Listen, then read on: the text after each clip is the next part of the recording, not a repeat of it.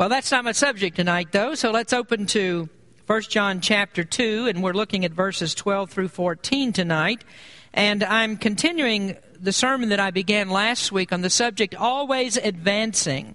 And this is a message about growth in the Christian life. Just as a baby is born physically and begins to grow, a Christian, one who is born again, must grow from the infant stage of his Christianity into the adult stage. You know, we thank the Lord for little babies that we have in the church. We need some more little babies. I know our nursery workers are getting a little bit lonely over there, and we'll be glad when we're able to fill up the nursery again. But there's one thing that we don't want to see. We don't want to put little babies in the nursery and have them stay there. We want them to grow up. We want them to get big. We want them to develop, because that is the natural thing that babies do. And it's really sad to see a child that doesn't develop like it should, and parents get very concerned about that. If a little baby is not growing, and if it's not keeping up with all the other little children that is its own age, parents become very concerned about that. This past year, we had some friends who had a little baby that was born with Down syndrome. And it was a sweet little baby, but I was talking to my daughter the other day, and she said, the baby is over a year old now, and he can't turn over yet, he can't crawl. And you can imagine how heavy that weighs on a parent's heart to have a little baby in that kind of condition. And if you translate that into the spiritual world, we need to be just as concerned when there are Christians that don't develop. And it has nothing at all to do with the person's physical age. A person can be born again when he's in his 60s or his 70s, and when he is, that person is a spiritual baby. We all start out that way. And the sad part of it is, though, there are many Christians that never seem to grow. They go on years and years and years without any spiritual development. And that's what we're reading about here in this section of 1 John. It's really actually a peculiar section that's added here in consideration of what we've already talked about in the first and second chapters. But I'm going to tell you in just a moment why that John has inserted it into this particular place. So if you look in 1 John chapter 2 and verse number 12, John says, I write unto you little children, because your sins are forgiven you for his name's sake. I write unto you fathers, because ye have known him that is from the beginning. I write unto you young men, because ye have overcome the wicked one. I write unto you little children, because ye have known the Father. I have written unto you fathers, because ye have known him that is from the beginning. I have written unto you young men, because ye are strong, and the word of God abideth in you, and ye have overcome the wicked one. We've already looked at some very important doctrinal issues in these first two chapters. And even though that hopefully I've broken it down to where just about anybody can understand it, that really doesn't negate the theological importance of everything that John has said.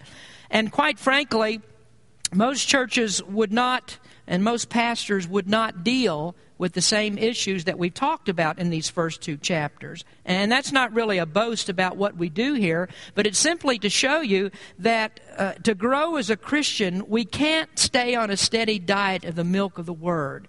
Now, when you start out, when you first become a child of God, that's where you need to be. You need to have the milk of the Word. But when you're growing, you become very quickly dissatisfied with milk, and so you want to move on to a stronger diet. I'm afraid that we have some church members that have about grown as much as they can stand to grow, evidently, and so they become bored with all these details that we're talking about here in the Scriptures, and they really don't like this kind of study. And so what they're used to is that revved up excitement and shouting and pulpit pounding and the stomping preacher, and they think that the louder that you say something, the more important that it must be. And so you can stand that kind of preaching for about a half hour, and it does you maybe some good while you're there listening to it. But usually there's not much to take home with you.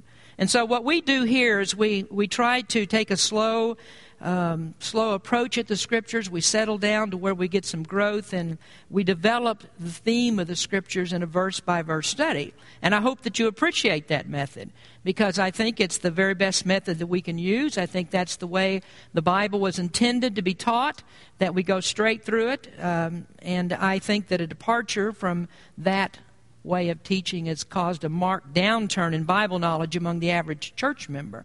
So John here begins, if you remember, by just jumping into his theme. There is no salutation to the letter. There's no discussion. He just starts right up, and he starts with one of the most profound themes that you'll find in the Word of God.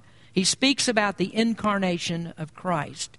And that is a subject that is so deep that no one has ever been able to plumb the depths of it. It's a subject that's so difficult that theologians argue and they go back and forth and they try to figure out what that's all about, because we really don't understand all of the implications of that hypostatic union, that Christ is both man and God. And that's the way John started out. Then he moved on to these tests of discipleship, and he speaks about the high demands that God puts upon his people. And there's a sense in the beginning of this letter that it becomes sort of overwhelming. John is tough. He's always black and white. He makes no-nonsense statements, and his intent is to expose false professors. And these false professors will not stand the scrutiny of the Word of God, and they'll crumble under these kinds of doctrines that John is teaching. Now, at the same time, though, he knows that those who do know Christ will be strengthened as they understand the marks of true belief. A desire to keep the commandments as Christ commanded, and a desire to love as Christ loved, will always make a Christian stronger in his faith. It will give him assurance, and assurance is the goal of this letter. But as he writes this particular section, there's an awareness that that goal might be missed.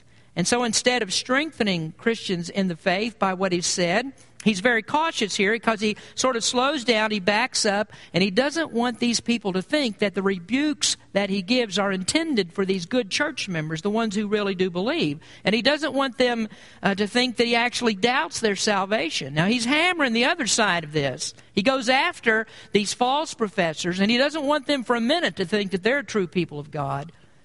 But as I've said before, he doesn't want to mix in those who are true believers with the ones who aren't, and for them to be confused about what he's trying to tell them.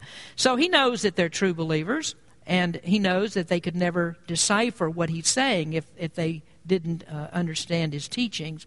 So here we have then an explanation of the pause. John stops in the middle of the discussion to make it clear. He's writing to all classes of believers, and he's telling them that no matter where you are in your Christian life, no matter what stage that you're in, you can always find assurance. God has put in these revelations in His Word that comes along at each stage of your Christianity, and you can look to those and you can know that you truly are in the faith. You are a real born-again believer.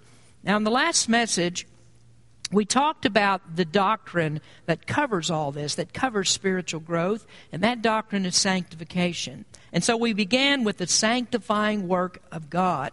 And sanctification is the Bible doctrine that deals with this issue. It's a work that's carried on by God from the point that a person believes, from the initial inception of belief to the learning of doctrine to practical application of what you learn. And then finally, it reaches its final performance in the glorification of the body. And that's when we are resurrected from the grave, and then our bodies join our spirits that are in heaven. There are two types of sanctification that we discussed. The first one is positional. That one is fixed at the moment of your belief. It never changes. It doesn't have any stages. It can't be any more or less than what it is. And so when you become a believer, you are sanctified, you become holy, you're set apart to God, and you are one of God's saints. And so at that moment that you believe, you're as fit for heaven as you'll ever be, in one sense, and that is if you were to die right then, never having learned another thing other than that your faith in Christ has made you a Christian, has made you saved, then you're as fit for heaven as you'll ever be. If you die right then, you'll go into the presence of God. But there is another part of sanctification that does change, and we call that progressive because it's a process that you go through. And this is when you are more conformed in your daily life according to the image of Christ. And so that's the growing process, and that's where a newborn in the faith moves through these different stages, and he moves on up in his Christian life, and he increases in his understanding and his closeness to the Lord.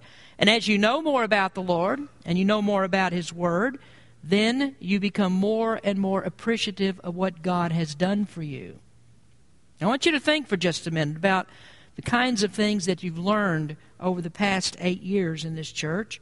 things like the sovereignty of God and His election of His people. Most of you never heard that doctrine before. You hadn't been taught it. But can you see now that you've been enriched by it? I mean, does that really cause you to see things differently than you saw before? You have your eyes open and you end up with a greater appreciation for who God is and what God's done for you. You see, there's a marked, profound difference in understanding and appreciation between those who are convinced that they had some part in their salvation, as opposed to those who know they have absolutely no part in their salvation. You see, when you understand that you were completely helpless, that you had no ability to lift your head and to even ask God for mercy, when you understand that you're dead in trespasses and sin, and that it was God who took the initial step, and God who takes the middle step, and God who takes the final step for your redemption, from start to finish, from eternity past to eternity future, that's all God's doing. Folks, that'll make a huge difference in your life. It makes a difference in thinking that you did something to help yourself get saved, and God couldn't save you unless you were cooperative with Him. But there are many Christians that don't understand it. They miss it, and so they've never been taught about those things. And actually, it leaves a huge hole in their Bible understanding. Now, it's just like a few weeks ago when Gary Albright told me that he was reading Acts 20:28, and he was just struck with the sense that there was another proof there of Christ's particular redemption. And you don't see things like that in the Bible unless your insight has been properly tuned, unless you're growing in the Lord. Then you start to see things like that as you read. So that's the sanctifying work of God. And that involves the believer in the process. Now, that first one was positional. The believer has no part in that. That's the work of the Holy Spirit alone. That's something that God does to you and God does for you, and it happens without your input. But the second one is different. This is progressive sanctification, and it does require input from the believer.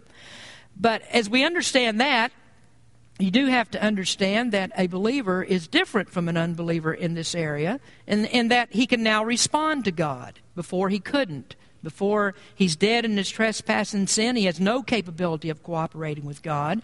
But when God regenerates him, that's when he becomes able to have to work in his salvation, or as the Apostle Paul said, to work out his salvation. So we get through that then, and I needed to talk about that because that's good for your understanding. And when you do understand it, that's part of the sanctifying process. You're beginning to grow.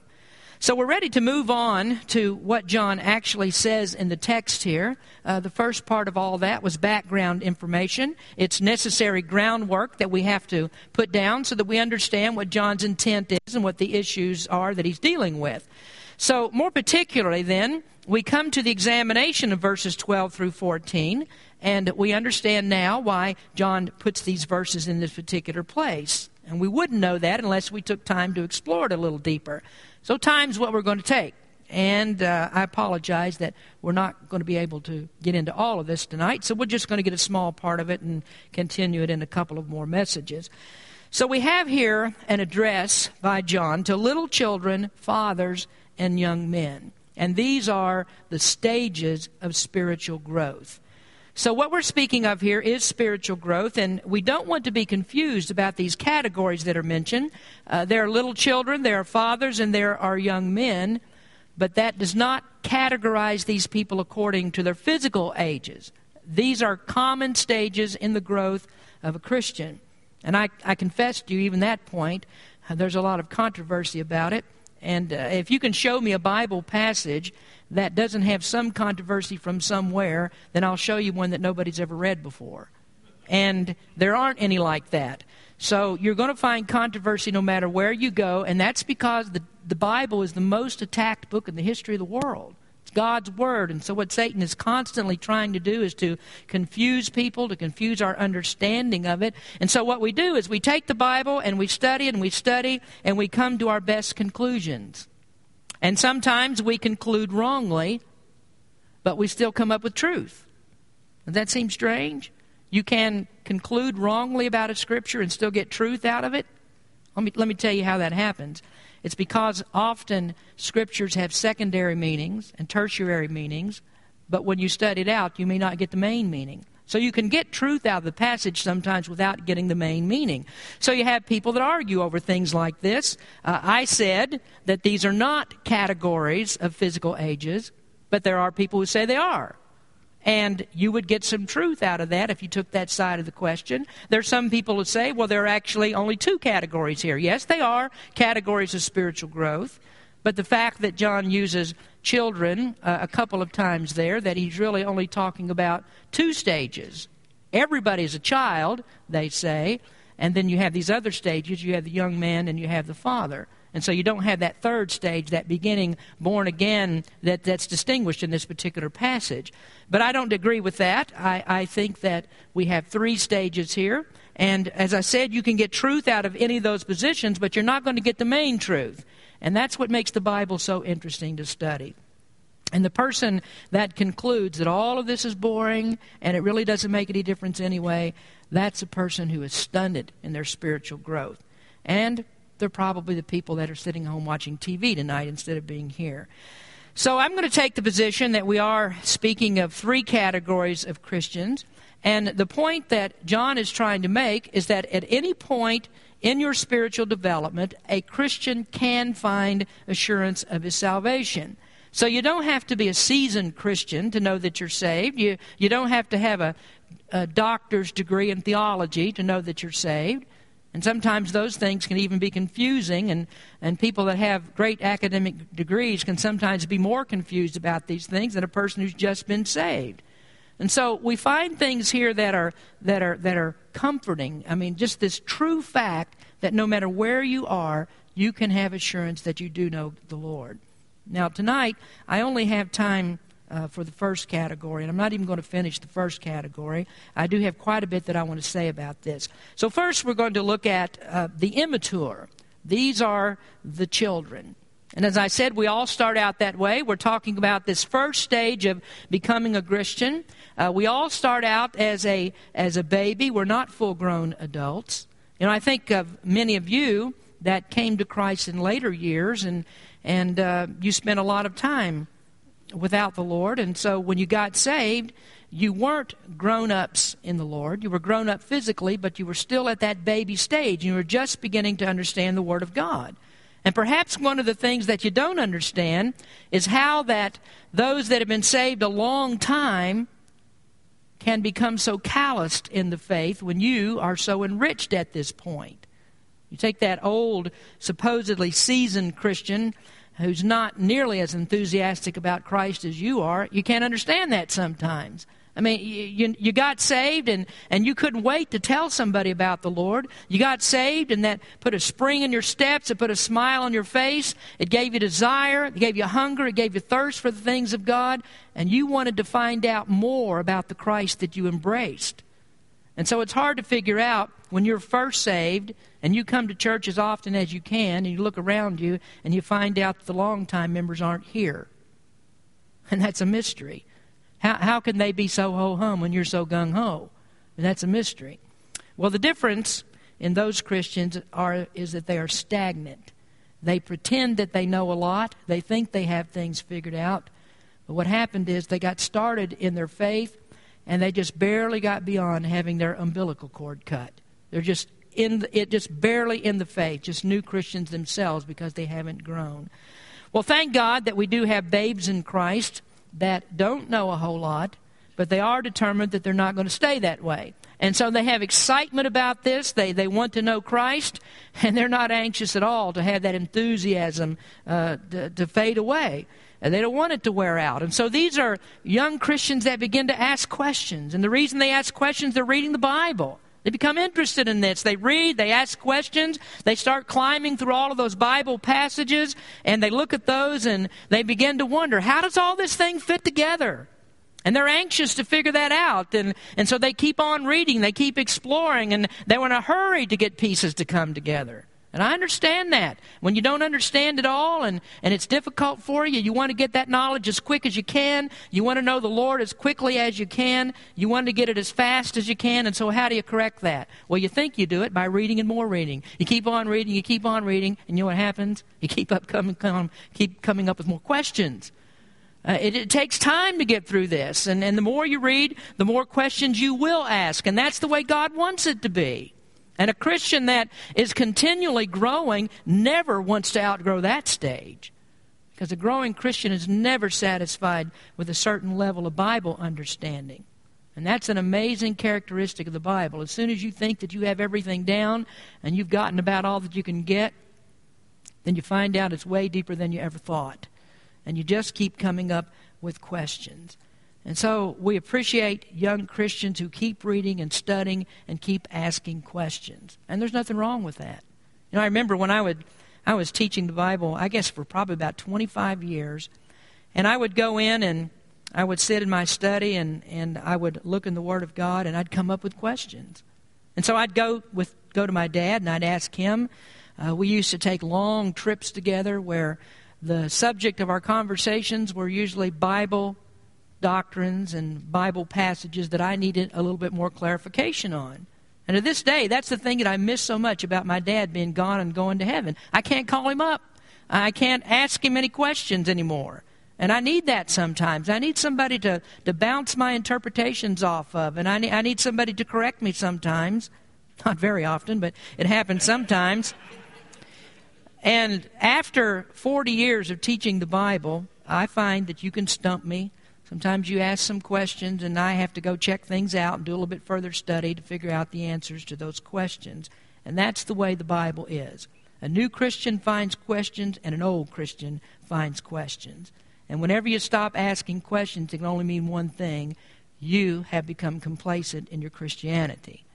And that doesn't mean you have to come and ask me questions. That's not what I'm talking about. I'm saying in your own mind. If you're reading the Word of God, it should raise questions if you're reading it right. And so that's the way it's designed. And you just keep on contemplating Scripture and you keep desiring to find out more. And that's why the Wednesday night crowd is so precious. It's why I appreciate all of you so much. Some people can't come, I know that, but others can come and they don't. They're stagnant. They're spiritually stunted. And many of our brand new babies in Christ are running circles around some of our older Christians. So they desire to know God more intimately. So they found their faith, and they want to find out more about Christ who saved them. So these are children, and their minds are opened up to the truth, and they aren't skeptics. They're looking to secure their knowledge in Christ. And so John writes to these people, and he says there is a way that you know you can be secure. The fact that you desire, the fact that you search, that you hunger, that's evidence of true belief. And when that wanes and when that's no longer desirous for you, that's when you begin to doubt your salvation. Jesus had something to say about little children when he was teaching his disciples. And he gave a great lesson through this. In Mark chapter 10, it says, "And they brought young children to him, that he should touch them, and his disciples rebuked those that brought them. But when Jesus saw it, he was much displeased, and said unto them, Suffer the little children to come unto me, and forbid them not. For of such is the kingdom of God. Verily I say unto you, whosoever shall not receive the kingdom of God as a little child, he shall not enter therein." I don't want to go through this passage and explain to you why Jesus said to bring those physically little children to him. But I want us to look there at verse number 15 where he says, "Whosoever shall not receive the kingdom of God as a little child shall not enter therein." Now what did Jesus mean when he said you have to receive the kingdom of God as a little child? Well, we have to notice how children are always open to instruction, how children are teachable. They don't have any preconceived notions about things. They don't have any prejudice towards any particular doctrine or anything that they're taught. A child is an imitator. You show him something, and he's going to act that way, and he's not going to ask any questions. You know, that's one of the things that makes our little grandchildren such a delight. We often have Aiden at our house, and it's really funny to watch him as he learns and as he wants to imitate what grown-ups do. And you have to be careful with that because he picks up the bad habits as well as the good ones. But there are little simple things that he learns to do, and he doesn't argue that there's a better way to do them. No, he has a little toolbox that he plays with at home when he comes to our house, and he has all these little tools in there, and when anything's broken, he wants to go get the toolbox and try to fix it. Well, the problem when he first got it was he didn't know how to open it. And so he sat there turning the thing round and round and turning it upside down and trying to figure out how he could get it open. And so I just said, well, here, bring it over here. I'll show you how to open that. And I put 2 fingers underneath the little flap on the toolbox and pulled it up, and it snapped open. Well, he didn't say, that's not the way you open toolboxes. You want to open a toolbox, you throw it up against the wall. Then you go over there and you stand on it and jump up and down on it. That's the way you open toolboxes. No, he didn't do that. What he did was he learned what I showed him, and now every time he gets the toolbox, he walks over there just like this. And he flips it up with 2 fingers, that little flap on the toolbox, so he can open it. Well, when Jesus is speaking here about being a little child and about entering into the kingdom of God that way, he means that you have to have that simple childlike obedience. You don't undercut authority. You don't reject it because you think you have a better way. You simply obey what you're told to do. William Hendrickson says, receiving the kingdom of God as a little child means to accept it with genuine, trustful simplicity, with unassuming humility. And then he followed that up with an illustration, a very simple one. He says, the gold pieces were piled up on the outside windowsill. Take one, said the sign. All day long, people passed by thinking, this fellow can't fool me. Evening fell, and the owner was about to remove the pile. But just before he did, a child came by, read the sign, and calmly, without the least hesitancy, took one. That's the way a newborn child in Christ acts. That's the way he thinks. He has a trusting nature. He's unpretentious, and he drinks in everything that he hears, and he believes without question. Now, there's a flip side of that, of course. When you first get saved, you can be led away into untruths. When my dad was first saved, he came under the influence of some Wesleyan Methodists, and I shudder to think what would have happened if God hadn't diverted him from that. I'd be a Methodist, and that would be bad. But this first stage of spiritual growth, that's what you're like, and that tells you why you don't want to stay in that stage. Now, next week, I'm going to talk to you about the good side of this. I'll save that for next week. But for now, I want to spend just a little bit of time telling you about the downside of remaining a spiritual baby. You don't want to stay in this stage of spiritual development, and you don't want to stagnate at that level because there's danger there. You see, if my dad had stayed with those Wesleyan Methodists, then he never would have been taught the doctrines of grace. They don't teach that. They don't understand that. Wesleyans don't understand about total depravity. They believe in conditional election and not unconditional. They believe in a general atonement and not particular redemption. They believe in irresistible grace rather than effectual grace. They believe in falling from grace rather than sustaining grace. In other words, except for one point, they sound pretty much like most Baptists today. But we hearken back, folks. We hearken back to the New Testament, to our Baptist forefathers also. And we thank the Lord for this. I thank the Lord for it, that God diverted my dad from that thing. And he went to Lexington, Kentucky, and he went to school and college there and was under the Ashland Avenue Baptist Church where Clarence Walker was the pastor. And if you go out there and you pick up one of the Trail of Bloods, I don't know for sure if we have one out on the table right now, but if you pick up the Trail of Blood, you can look inside of that. It was written by J.M. Carroll, and you'll notice that the Ashland Avenue Baptist Church, where Clarence Walker was the pastor, who was my dad's pastor, was the first ones who began to publish that little book of J.M. Carroll's. And that's the kind of Baptist that we are. So there's danger here for immature Christians because newborn babies can be easily led astray. And this is why Paul said in 1 Corinthians 14, verse 20, "Brethren, be not children in understanding, howbeit in malice be ye children, but in understanding be men." And that's a great verse for you to remember. Don't be like grown-ups when it comes to being hot-headed and angry. And don't be like grown-ups when it comes to being prideful and hypocritical and pretentious. And don't be like grown-ups, harmful in your speech. Be like a child in all of those things. Be transparent, be meek, and be modest, and be humble. But when it comes to your understanding of the Word of God, make sure that you are a grown-up. Make sure that you act like men. Now, why do you need to keep growing? Well, Paul has another reason for it. In Ephesians chapter 4, he says that we henceforth be no more children, tossed to and fro and carried about with every wind of doctrine by the sleight of men and cunning craftiness whereby they lie in wait to deceive. but speaking the truth in love may grow up into him in all things, which is the head, even Christ.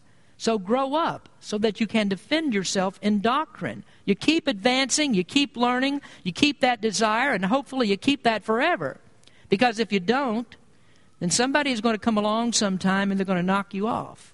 They'll come along with a false doctrine and you'll follow it, you'll go right after it, because you don't know the difference between truth and error. And the other side of that is that somebody will come along with a true doctrine and they'll try to teach you the truth, but you don't know enough to discern that either, and so you won't follow truth when you hear it. That's a problem as well. So you want to be sure that you're growing and not to be skeptical when true doctrine is taught to you. Now, the other day I was talking to someone who told me they were really interested in the Bible.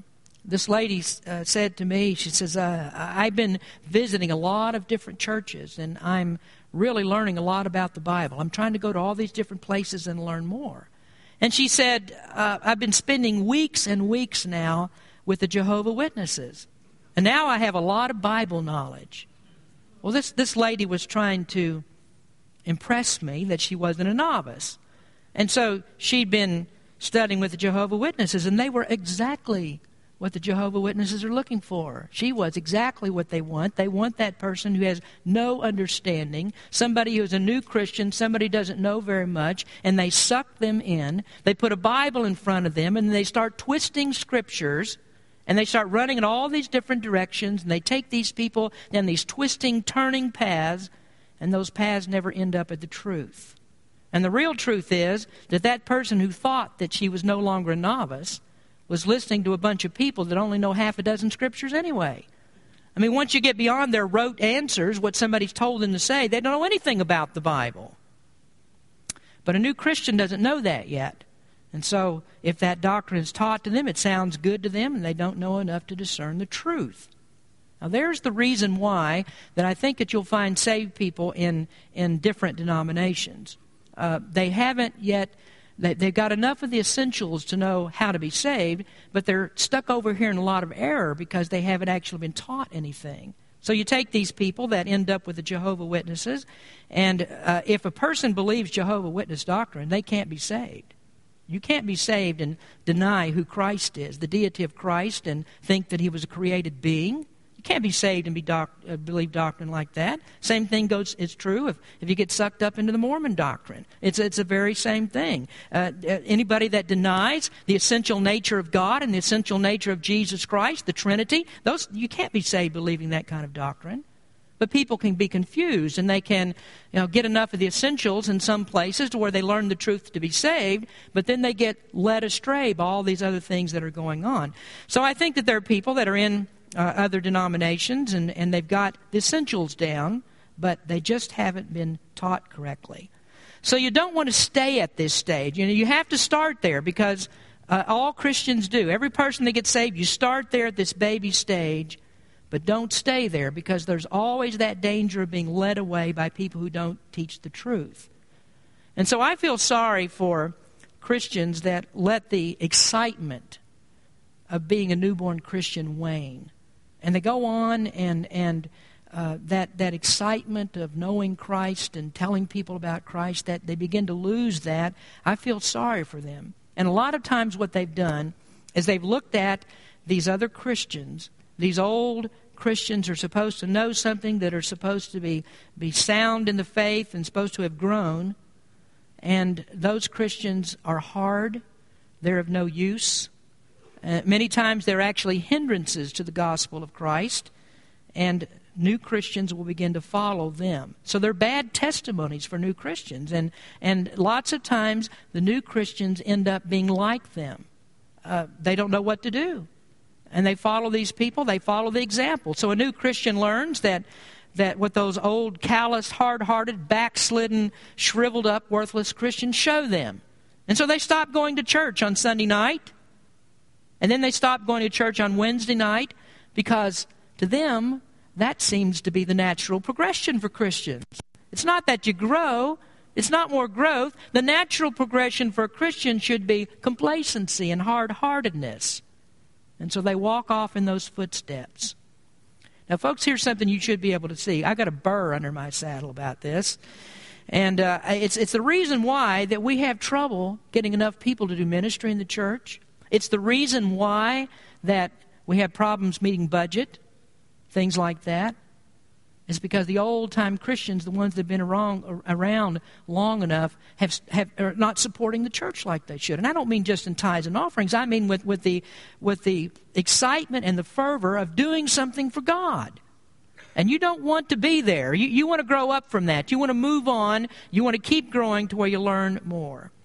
So these are members. I have a way of dealing with such folks. They're members that you have to pay attention to. And so I've got a list. And they're the ones that have the yellow marker through their name. And the deacons know what I'm talking about. The yellow marker means this person is teetering. You don't know which way they're going to go. And so you better get on them real fast to try to get them straightened up and corrected and draw them back in, because you just might lose them. So you don't want to be there.